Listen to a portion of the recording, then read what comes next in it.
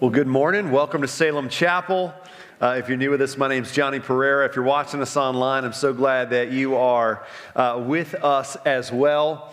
Man, we are indeed excited about these opportunities with the Make and Mobilize initiative, with the opportunities to expand our campus and renovate our campus, to be able to just maximize the opportunities that we have here, to be intentional with our space. You know, if you're new at Salem Chapel, we say this often, that the mission is not the facilities of this place. We really see facilities as a vehicle so that the mission can be accomplished in greater ways. And so, by God's grace, we have a track record of that here at Salem Chapel. And so we're excited about the ways that the Lord already has provided and the opportunity He's given all of us to be a part of that as well. Some of you have been asking, where are we in relation to that $100,000 goal? Like, we haven't gone old school and put the thermometer in the lobby. Some of you know what I'm talking about. But Aaron will give an update as he comes and closes our service of where we're at and then what we need to meet that goal. And I know that the Lord is going to do that. Turning your Bibles to 1 Samuel 13. As you're turning there, let me just remind us, I don't think you need to be reminded, but 3:30 and 5 o'clock are our Christmas Eve service. They're identical services. And if you are in town, I encourage you to be here. Our Christmas Eve services are always a little bit different. They're more video driven. We're going to have children up here from Salem Kids singing. We'll end in a candlelight, ending with candlelight, and it is going to be an amazing time. And hopefully that's become a part of your tradition if you're in town and you call this place your home. We also have invite cards just front and back of our Christmas Eve service. Encourage you to grab these at the Welcome Center to hand those out to anybody that you may know of that doesn't have a place to worship on Christmas Eve. And then let me also say, I encourage you to grab a reading plan if you haven't already. This is going to help you so much as we walk through this series, Give Us a King in 1 Samuel. So if you do have one of these and you are following along, then you would have already read the passage of Scripture that we are looking at today in 1 Samuel 13. We always have you read ahead. We encourage you to use our Bible reading tool or another way that you may have to read Scripture so that when you come into this place, you are already prepared because God has already said to you through His Word how He wants you to apply this Scripture to your life. And then we have the opportunity to open up God's Word together in that passage of Scripture as well. And so obviously this week is no different. So 1 Samuel 13, let me just tell you, sometimes we have a lot of verses on the screen, and yes, we will do that, but I want you to have 1 Samuel 13 opened up, whether that's on your lap with an actual Bible, whether that's on your phone or tablet or whatever it is. I want you to see what God has to say to you today. Okay? And so I know that the Lord is going to speak because that's what He does when His Word is open. Let me give you a little bit of context as far as where we will find ourselves. We're actually going to start reading in verse 5 this morning here in just a moment. But let me set the stage because for time, we don't have time to read the entire chapter of 1 Samuel 13. But what we find in verse 1 is that Saul has ruled Israel for 2 years. It actually says in verse 1, Saul lived for 1 year and then became king, and he reigned for 2 years over Israel. So that doesn't mean that Saul was 1 year old, obviously. But what that means is that it's been 1 year since Samuel and Saul met, a year took place, and then Saul is anointed king, and he's recognized as king. And so Saul has officially been serving in the capacity as king for 2 years. And where we find ourselves in 1 Samuel 13 is there is this battle that's about to be waged. It's actually played out in 1 Samuel 14. But in 1 Samuel 13, what we find is Saul is described as having 3,000 troops in his army. Which I don't know about you, but if you read this, I was like, man, that's not a lot. But he has 3,000. Here he has 2,000 of his troops with him, and he's in Michmash, which you want to remember that because that's where this battle is going to take place in 1 Samuel 14. But he has 2,000 of his men at that location, and then Jonathan, his son, has another 1,000 troops with him, and Jonathan is spoken of as being in Gibeah. Now, Jonathan goes on this covert ops. I imagine it being like in our modern day Navy SEALs operation, and he takes out the garrison of the Philistines. Garrison meaning governor. So there's some type of assassination that takes place, that Jonathan has the ability to be able to kill this garrison of the Philistines. Saul says to all of Israel, look at what we've done. But there's a problem. The Philistines have been the arch nemesis of the children of Israel, and we'll continue to see that throughout the book of 1 Samuel. The problem is the Philistines are almost like this big bear. You ever heard that phrase, don't poke the bear? Like, don't agitate the person who can literally wipe you out. And in many ways, that's what's happening here. The Philistines have been ruling in this area, and up to this point, they've been tolerating Israel. But as soon as Jonathan takes out one of these governors, the garrison of the Philistines, all of a sudden now they are out for blood. They are ready to wipe these people out. And that's where we find ourselves in verse 5. Look at verse 5. And we're actually going to read all the way down through verse 13. It says, and the Philistines mustered to fight with Israel, like they are ready. Look at all of what they assemble. 30,000 chariots. 6,000 horsemen, so that's their cavalry, and troops like the sand of the seashore in multitude. They came up and they encamped in Michmash to the east of Bethaven. And when the men of Israel saw that they were in trouble, like understatement of the chapter, right? For the people were hard pressed, like they're surrounded. The people hid themselves in caves and in holes and in rocks and in tombs and in cisterns. I don't know about you, but that's crazy. Like, you know you're afraid when you're hiding yourself in a massive water jug. You're afraid. Verse 7, and some Hebrews crossed the fords of the Jordan to the land of Gad. So some Israelites just got out of there. But Saul was still at Gilgal, and all the people followed him trembling. Now look at verse 8. He, speaking of Saul, waited 7 days, the time appointed by Samuel. So let's just stop there. If we remember, in 1 Samuel chapter 10, one of the things that Samuel instructs Saul to do is to wait for 7 days for him at Gilgal, and Samuel will come and he will offer a burnt offering and a peace offering before Saul goes to battle the Philistines. So he's instructed this in 1 Samuel chapter 10. So when you come to verse 8 and it seems like, well, that's a weird left turn transition. Why did he wait 7 days? Well, that's why.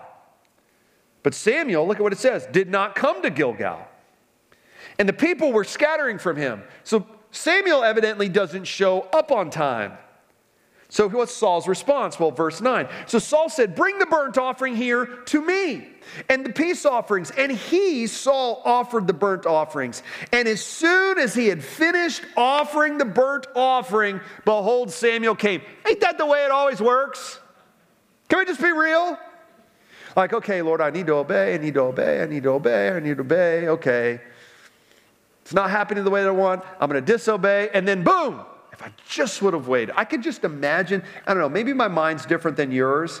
I read into this and like Samuel comes and Saul's like, it would have been great, Samuel, if this would have happened 5 minutes ago. But look at what happens. And as soon as he had finished offering the burnt offering, behold, Samuel came, we read that, and Saul went out to meet him and greet him. And Samuel said, what have you done? And Saul said, well, when I saw that the people were scattering from me and that you did not come within the days appointed, like, Samuel, you were late. I don't know if he came like at 10 o'clock at night on the seventh day. But when you did not come within the days appointed, and that the Philistines had mustered at Michmash, like all of the 30,000 chariots and 6,000 cavalry and troops like the sand of the seashore, I said, now the Philistines will come down against me at Gilgal. I'm reading from verse 12. And I have not sought the favor of the Lord. Like, I need the favor of the Lord. So I forced myself and offered the burnt offering. And Samuel said to Saul, you have done foolishly. You have not kept the command of the Lord your God with which he commanded you. For then the Lord would have established your kingdom over Israel forever. Here's the title of the message this morning: When Obeying God Seems Foolish. When obeying God seems foolish. I just want to pray, take a moment for you to pray as I pray out loud. And I'm not not going to take a long time doing this, but here's why I want us to do this. Because in a crowd this size, here's what I know. Some of you are faced with a decision, and you know where the Lord wants you to obey, but you're struggling because obedience seems foolish. It seems foolish. It doesn't make sense. Maybe it's in terms of a relationship. Maybe it's in terms of finances. Maybe it's in terms of some other circumstance. You're like, I know what God's word says. I know what he's done. But I am struggling to obey because it seems like utter foolishness. If that's you, and the reality is it's probably most of us, I just want us to stop. And I want you to pray to the Lord and say, Lord, would you speak to me through your word and help me to see that obeying you is a wise thing, not a foolish thing. Can we do that? Let's pray. Lord, as people talk to you right now, obedience so often is hard. Because we look out and we see odds are stacked against us. We're looking at circumstances. We're struggling to see where you're working. And even though we know what your word says, and even though it's maybe even been confirmed through other people or through other signs, we're still struggling to believe that it's wisdom.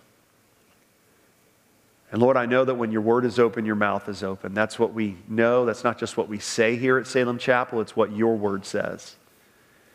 And so, Lord, help us to have ears open to how you want to confirm in that very situation that seems foolish to obey, that you're in control, that it's wise, and that you can be trusted. In Jesus' name, amen. Normally, I have one idea that we really want to unpack in a passage of Scripture that we're looking at. This is a little bit different. I actually have two. I really have two main ideas in regards to obeying the Lord. And here's the first one. And this comes from verses 8 through 12 that we just read, that obeying God's instruction often appears foolish when we face adverse circumstances pragmatically. Pragmatically. So I don't know what the adverse circumstance that you may be facing right now. Obviously, we know what Saul was facing. We just read it. But obedience often appears foolish when we're approaching that adverse circumstance pragmatically. What do I mean pragmatically? Pragmatically, in the sense what that word means, if you're not familiar with it, is you're approaching it logically. Like what makes logical sense? And can I just say, for those of you who are newer, let me just say something about myself.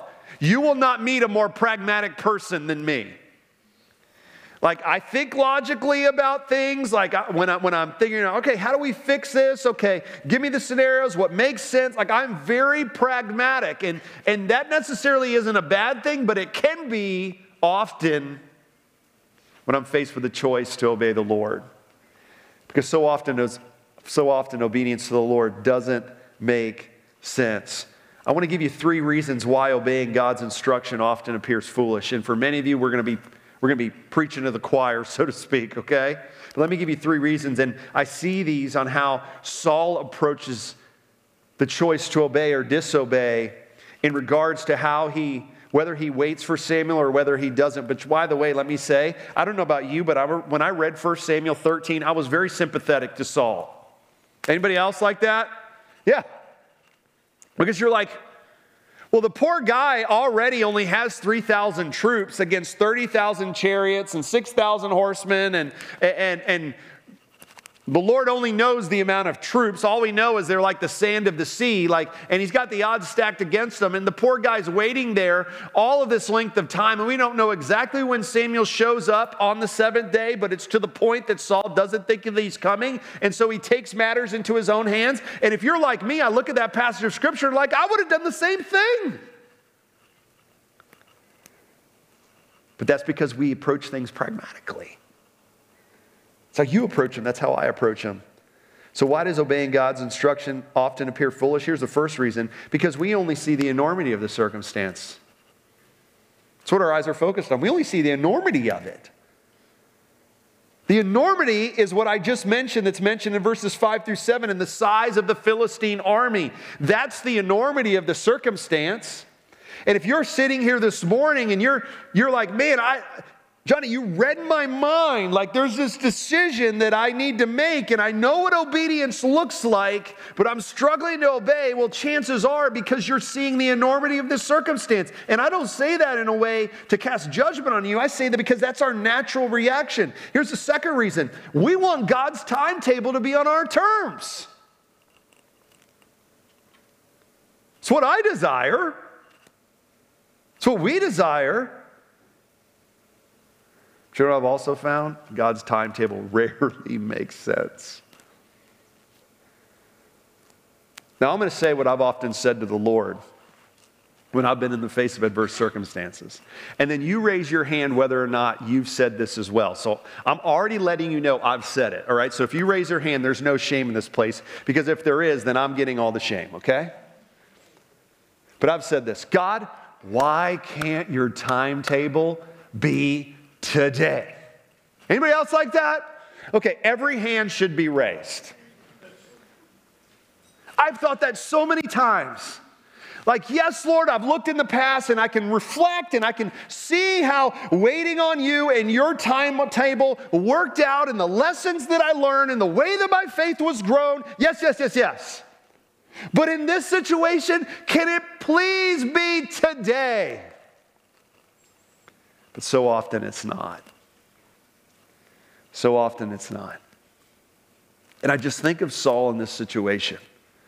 Like he's got a measly 3,000 men. And then everybody else is hiding in caves and in holes and walls and in tombs and in big, massive cisterns that hold water. I mean, they're looking at everywhere to hide. It's like a massive hide and seek, but they don't want to be found. And then Saul's there with 3,000 men, and he sees this army that's encamped all around him. And he's like, okay, 7 days. I think we can make it 7 days. I think I got enough rep with the people of Israel that they'll trust me for 7 days. And 1 day goes by and 2 days goes by. Can you imagine? I can only imagine having to rally all of these people to trust him. But as we read, they slowly start peeling off. And Saul's faced with a choice. God, do I trust your timetable? Or do I start thinking about what a plan B looks like? And when I've thought about waiting on the Lord and the amount of times in the scriptures that it says wait on the Lord, I thought, you know when it's hardest to wait? It's hardest to wait when the weight of the circumstance is enormous. That's when it's the hardest to wait. And I can't wait without trusting God. I can't wait for God's timetable without trusting God. But here's the reality, and I want to say it because we've all thought it, that trusting God often goes against every instinct in you, in me. It goes against every evidence often because we can't see it. It goes against every aspect of experience maybe in that moment. Regardless of what we've experienced in God's deliverance in the past, we can always say, yeah, but this is different.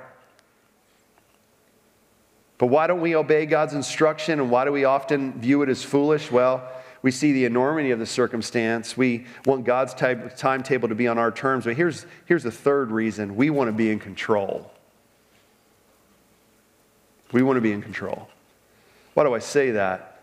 Can we look at verses 9 through 12 again? And I want you to see how many times Saul utters these words, me or I. I'll give you a spoiler. 5 times in verses 9 through 12, he utters the words me or I. Can we look at it together?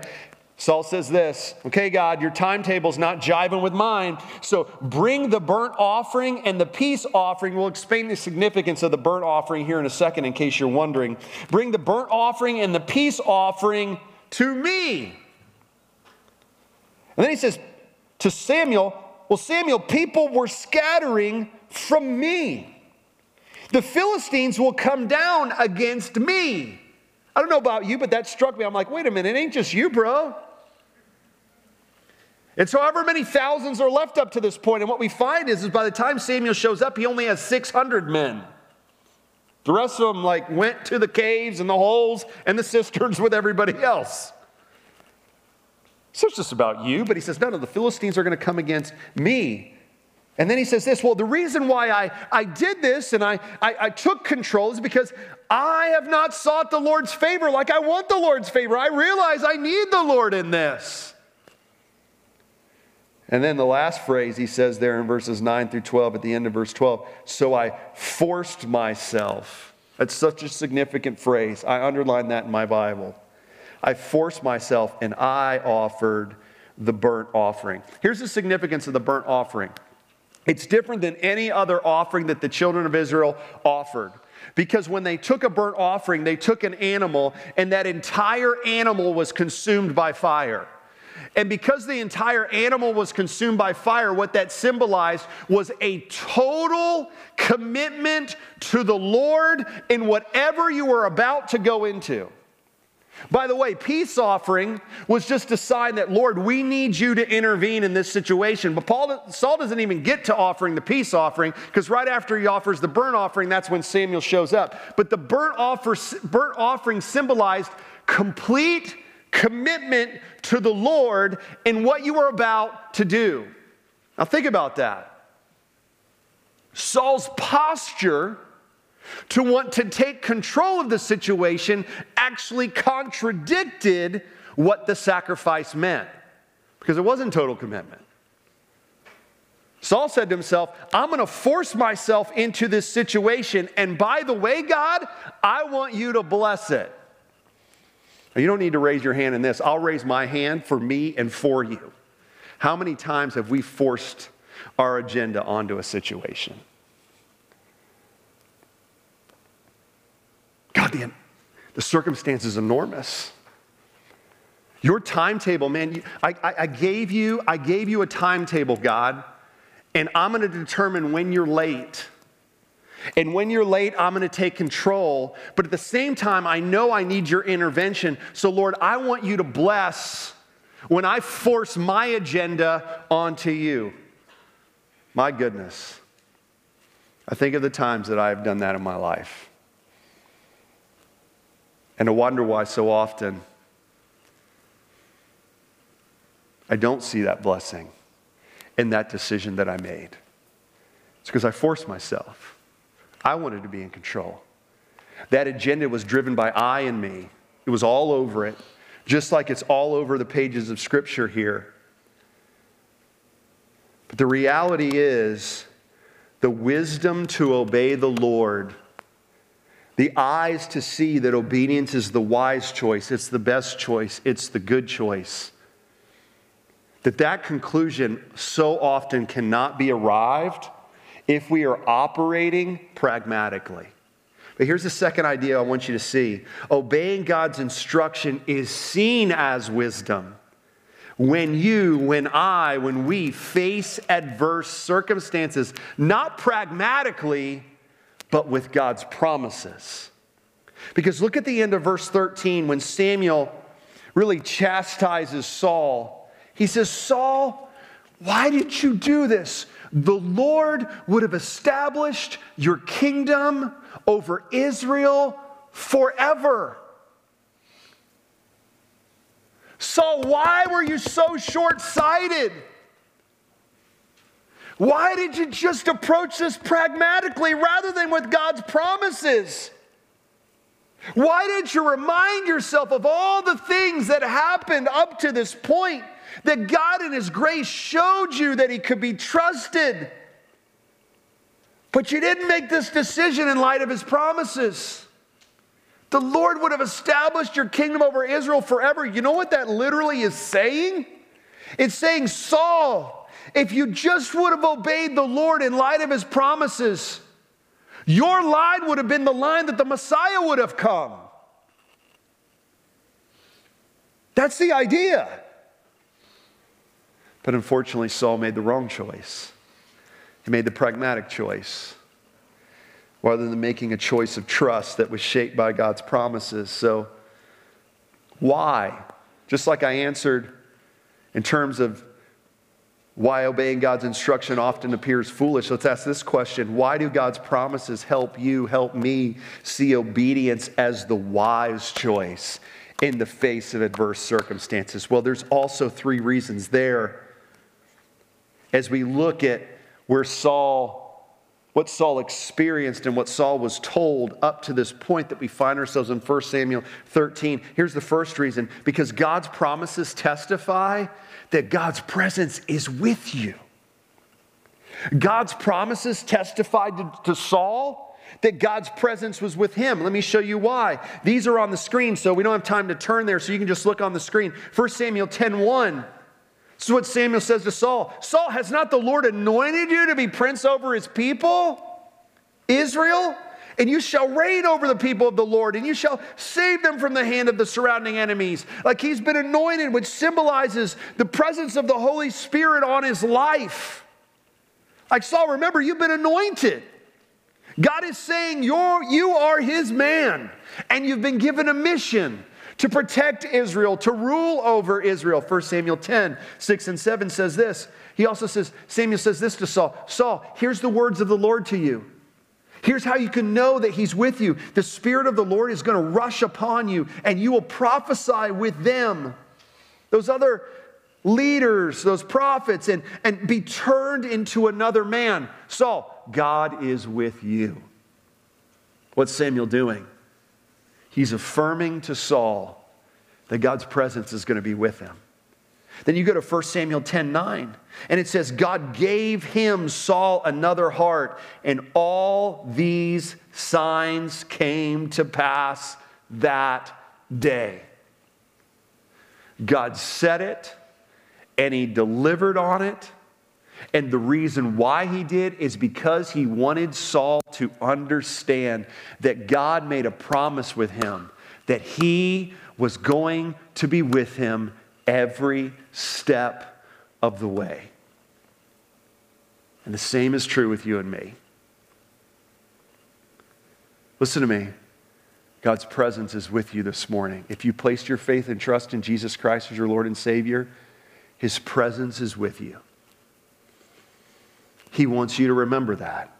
He wants you to remember the times in the past that he has made that abundantly clear. He wants you to have the faith to trust it in the present, even when you can't see it, even when you can't feel it, even when everything in you is wanting to approach it pragmatically and say, no, I need to be in control. Your timetable doesn't jive with mine. Don't you see the enormity of the circumstance? And what God's promise is saying to you today is, I'm with you.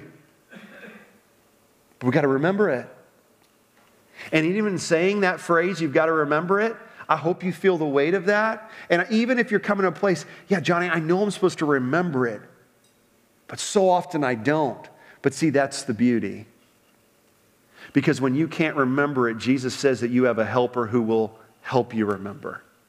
Listen to Jesus' words, John 14:6. He says to his disciples, and he says it to you and me today, I will ask the Father, and he will give you another helper, capital H, to be with you forever. That's the Holy Spirit, by the way. Verse 26, and he will teach you all things and bring to your remembrance all that I have said to you. In those times when you're struggling to remember, in those times where you don't have faith to remember, in those times where you're struggling with all of your might to want to see obedience as wisdom rather than foolishness, we're told by Jesus that we have a helper, the Holy Spirit, who doesn't rush upon us and leave us like the Old Testament, who is with us forever. Did you see that in John 14? Forever. I got a terrible memory. Can I just say that? I have a terrible memory. And sadly, my memory reflects my selfishness, because I have no problem remembering the things that I think are important. I just remember all the things that I'm like, yeah, I don't have the hard drive space for that. I forget so much. I'm terrible with directions. If you've been here, you know I've given illustrations that I won't give this morning for lack of time. There's so many things that I don't remember, including the times that God has shown me that he's right there with me every step of the way. But I am so thankful that there's been so many times in my life where my helper has reminded me of what is true.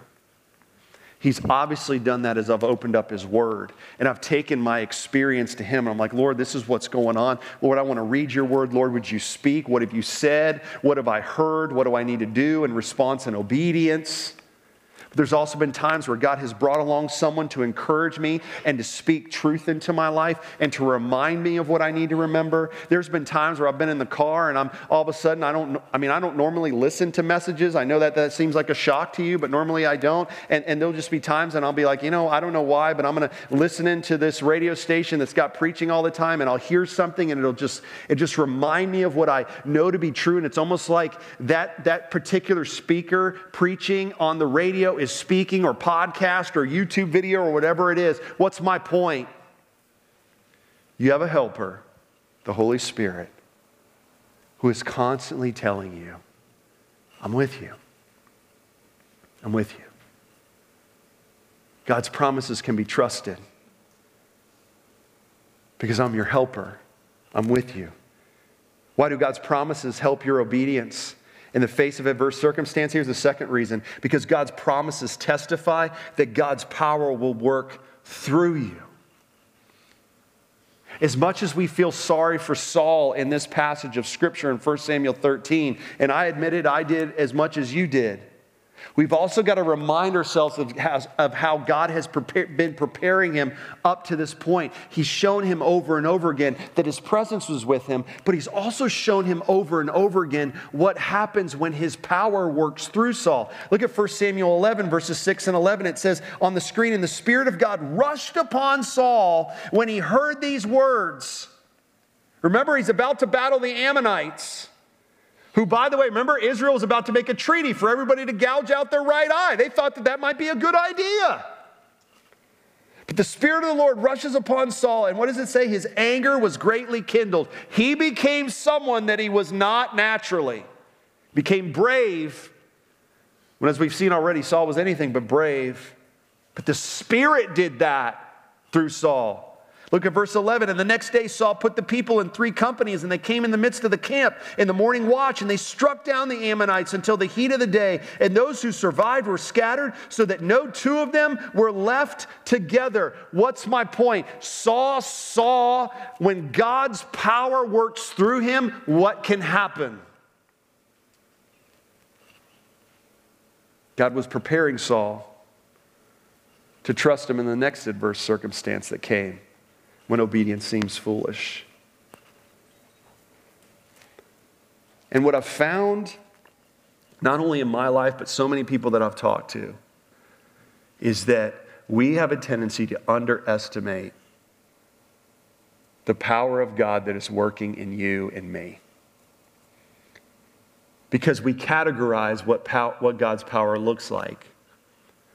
We're like, well, I haven't had a parting of the Red Sea moment in my life, so God's power must not be working through me. I haven't had a crossing the Jordan River moment in my life. I haven't had a feeding of the 5,000 with my little 5 loaves and 2 fishes that I've given to God proverbially. And so we think, well, God's power is not working through me.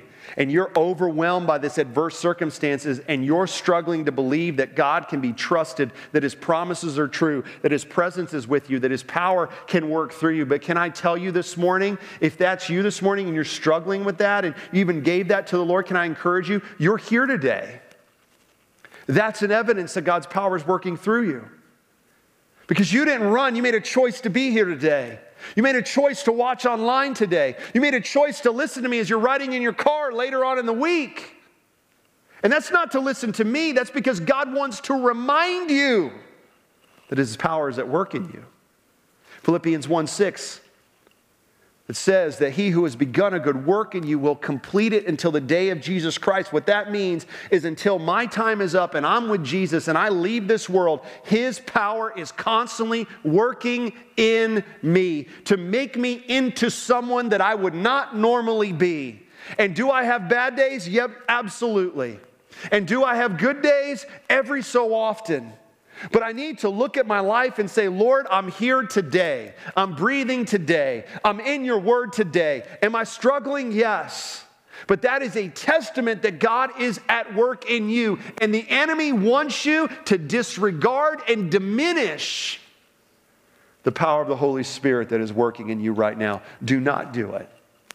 Because if you are hearing that in your head, that's not from the Lord, that's from the enemy. We put a passage of Scripture on the screen that's so well known, 2 Corinthians 12, 9, and 10. But for those of you that don't know it, here's the context.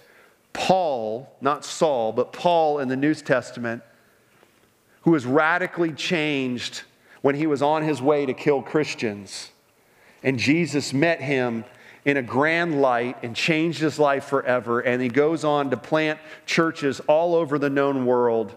There was something that he was constantly praying for God to deliver him from. We don't know what it was.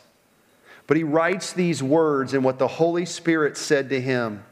He says, "But he said to me, my grace is sufficient for you. For my power is made perfect in weakness." That word perfect means complete. In other words, what Paul is saying is the more and more I embrace my weakness, the more and more I'm able to see the significance of God's power at work in my life. I have a tendency to diminish it less and less and to appreciate it more and more. And so, what is the conclusion then? Well, therefore, because I'm understanding this in a greater way, even though I want the Lord to remove this adverse circumstance in my life, I will boast all the more gladly of my weaknesses. Lord, instead of hiding my weaknesses, instead of feeling ashamed of my weaknesses, Lord, I'm going to embrace them because I understand that the power of Christ rests upon me in the greatest when I'm the weakest. For the sake of Christ, then, I'm content. It doesn't mean like, hey, I can't wait for these things to come into my life. But he's saying, I am not shaken and rattled to the point of disobedience, but rather I'm content with weaknesses and insults and hardships and persecutions and calamities. Could we say this morning, adverse circumstances? Because he understands us. When I am weak, then I am strong. I wonder this morning, in your struggle, in the enormity of this circumstance, in the waiting for God to intervene, in the temptation to want to take control and to force yourself on the situation, I wonder if you just stop, as Psalm 46 says, and be still. Which, if you've ever tried that, is the most active thing you can ever possibly do. Just stop and to say, Lord, would the helper that lives inside of me remind me that you're with me in this? Would the helper that you've given me in the Holy Spirit remind me that you're at work in me? Even when I can't see it, even when I can't feel it, even when it doesn't make pragmatic sense. But Lord, help me to understand it's in that place of weakness, that place of vulnerability, that place of admission, that the Lord wants to show me how strong He is, how powerful He is, and how He's working in me. Here's the third reason. Why do God's promises help your obedience in the face of adverse circumstances? This was true of Saul. It's true of you and me. God's promises testify that He will provide for you. He'll provide for you.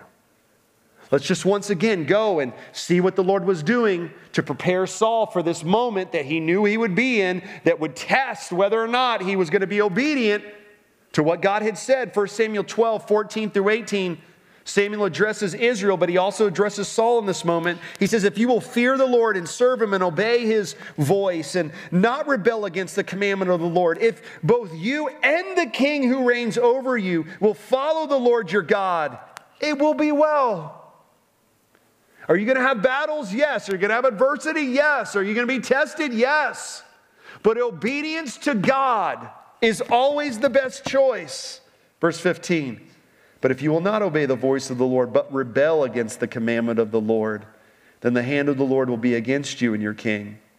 Now therefore, stand still and see the great thing that the Lord will do before your eyes. Before I read in verse 17, here's what's interesting. The Lord's going to give instruction to the people of Israel through Samuel. But God in His grace and in His mercy, you know what He does? He says, I'm just going to provide for you yet again, just in case you're still struggling to doubt. It says, verse 17, is it not wheat harvest today? I will call upon the Lord that He may send thunder and rain, and you shall know and see that your wickedness is great, which you have done in the sight of the Lord in asking for yourself a king. What's the wickedness? They forgot. They went pragmatic. So Samuel called upon the Lord, and the Lord sent thunder and rain that day, and all the people greatly feared the Lord and Samuel. In other words, all the people were reminded by the Lord providing rain, which allowed their crops to grow, that in His provision, they were reminded once again that their God is a God who provides. And the ways that we want Him to all the time, I wish that was the case, but not. But just because He doesn't provide in the way that you're asking Him doesn't mean that He doesn't provide.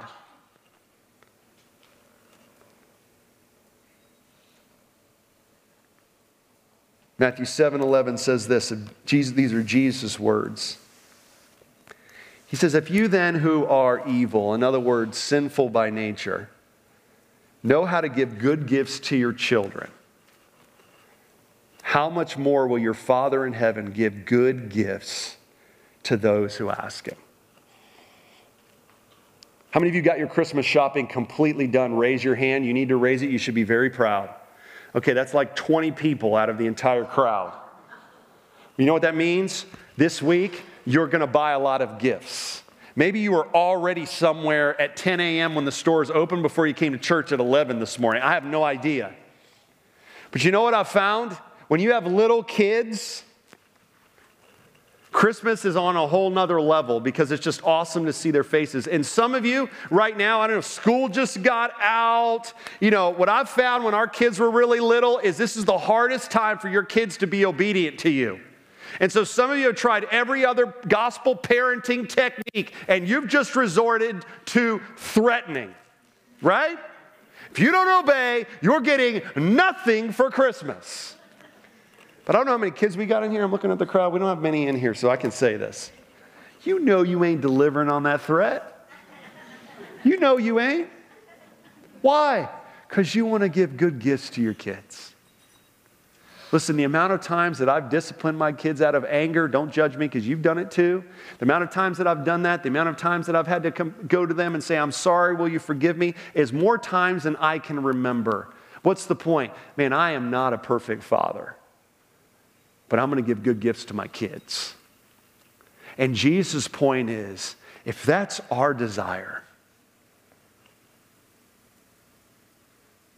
then why will we not trust that we have a perfect Father who promises to provide for you and me? Yeah, maybe one of those gifts that we were like, I didn't want this. But our Heavenly Father who loves us knows that that's what we need in that moment. My point is this: God's promises testify to His provision for you and me. And every time I look, every week as I study the chapters that we're going to be teaching on, I'm reminded that my heart so often cries, give me a king! This is not working out. That's not working out. This situation that I see is not working out. Whatever it is, Lord, I want a king. I want someone who's going to bring deliverance from this. And I'm reminded every week and every day that I read this book in 1 Samuel that Jesus has come as my king. And He chose this broken and sinful world that is so hard to navigate, let's just be honest.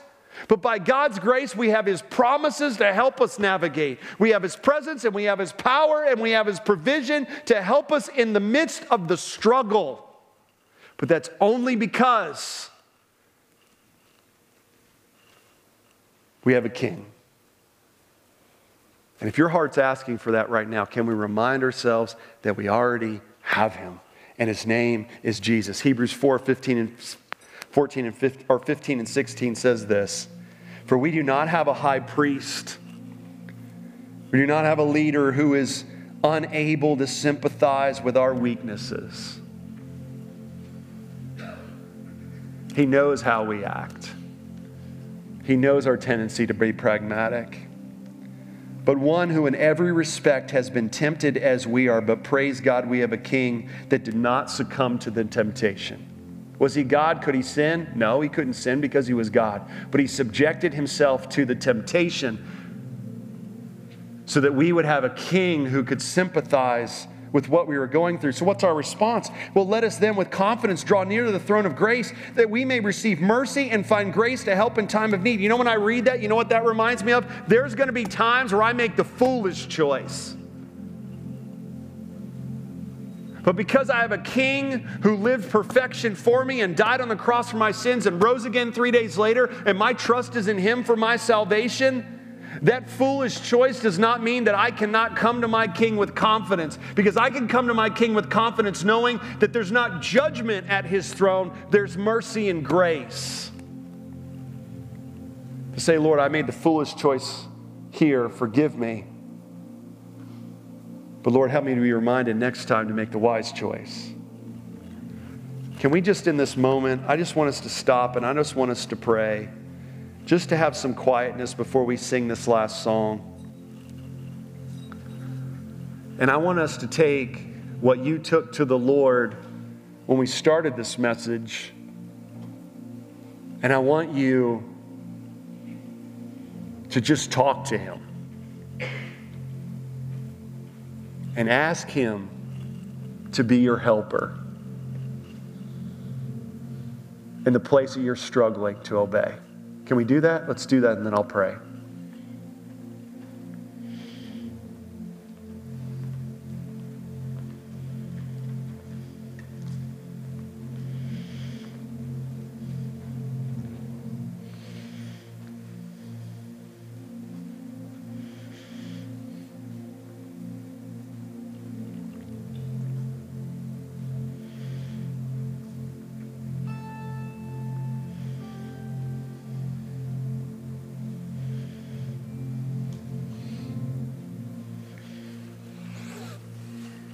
Lord, we know in our head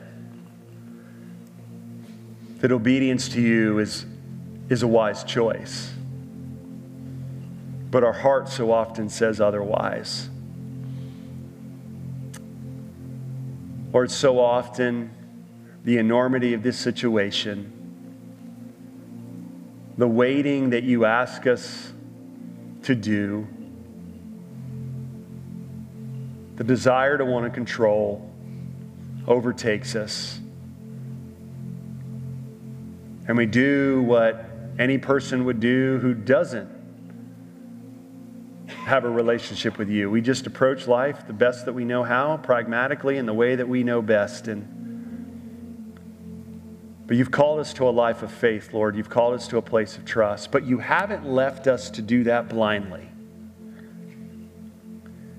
And Lord, this time of year, and really every day, no matter what time of year it is. But Lord, this time of year, we especially remember that a king has come. You entered into our broken and sinful world, into the things that so often beset us. And you came to bring hope.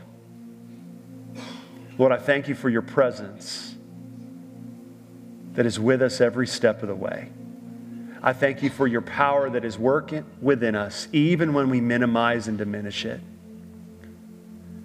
And Lord, I thank you that you provide. So God, would you give us eyes to see,